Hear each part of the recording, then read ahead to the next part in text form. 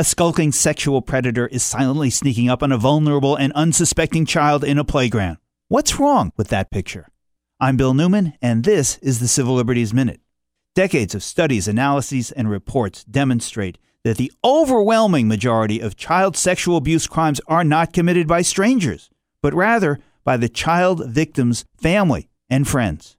But ignoring all studies and common sense, some cities and towns across America, including 40 in Massachusetts, in recent years have passed local laws that prohibit persons convicted of a sex offense from living in most of the city or town. It doesn't matter if the person convicted of a sex crime has never posed a threat and has never engaged in violence, or if the offense was 15 or 20 years ago, or involved public urination rather than assault.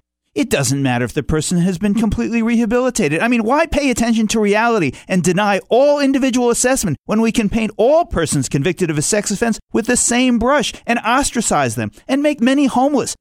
Fortunately, in late August, the Massachusetts Supreme Judicial Court, in a case brought by the ACLU, struck down such residence restrictions, stating, "The days are long since past when whole communities of persons may be lawfully banished from our midst."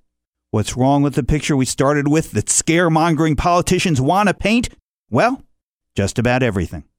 The Civil Liberties Minute is made possible by the ACLU because freedom can't protect itself.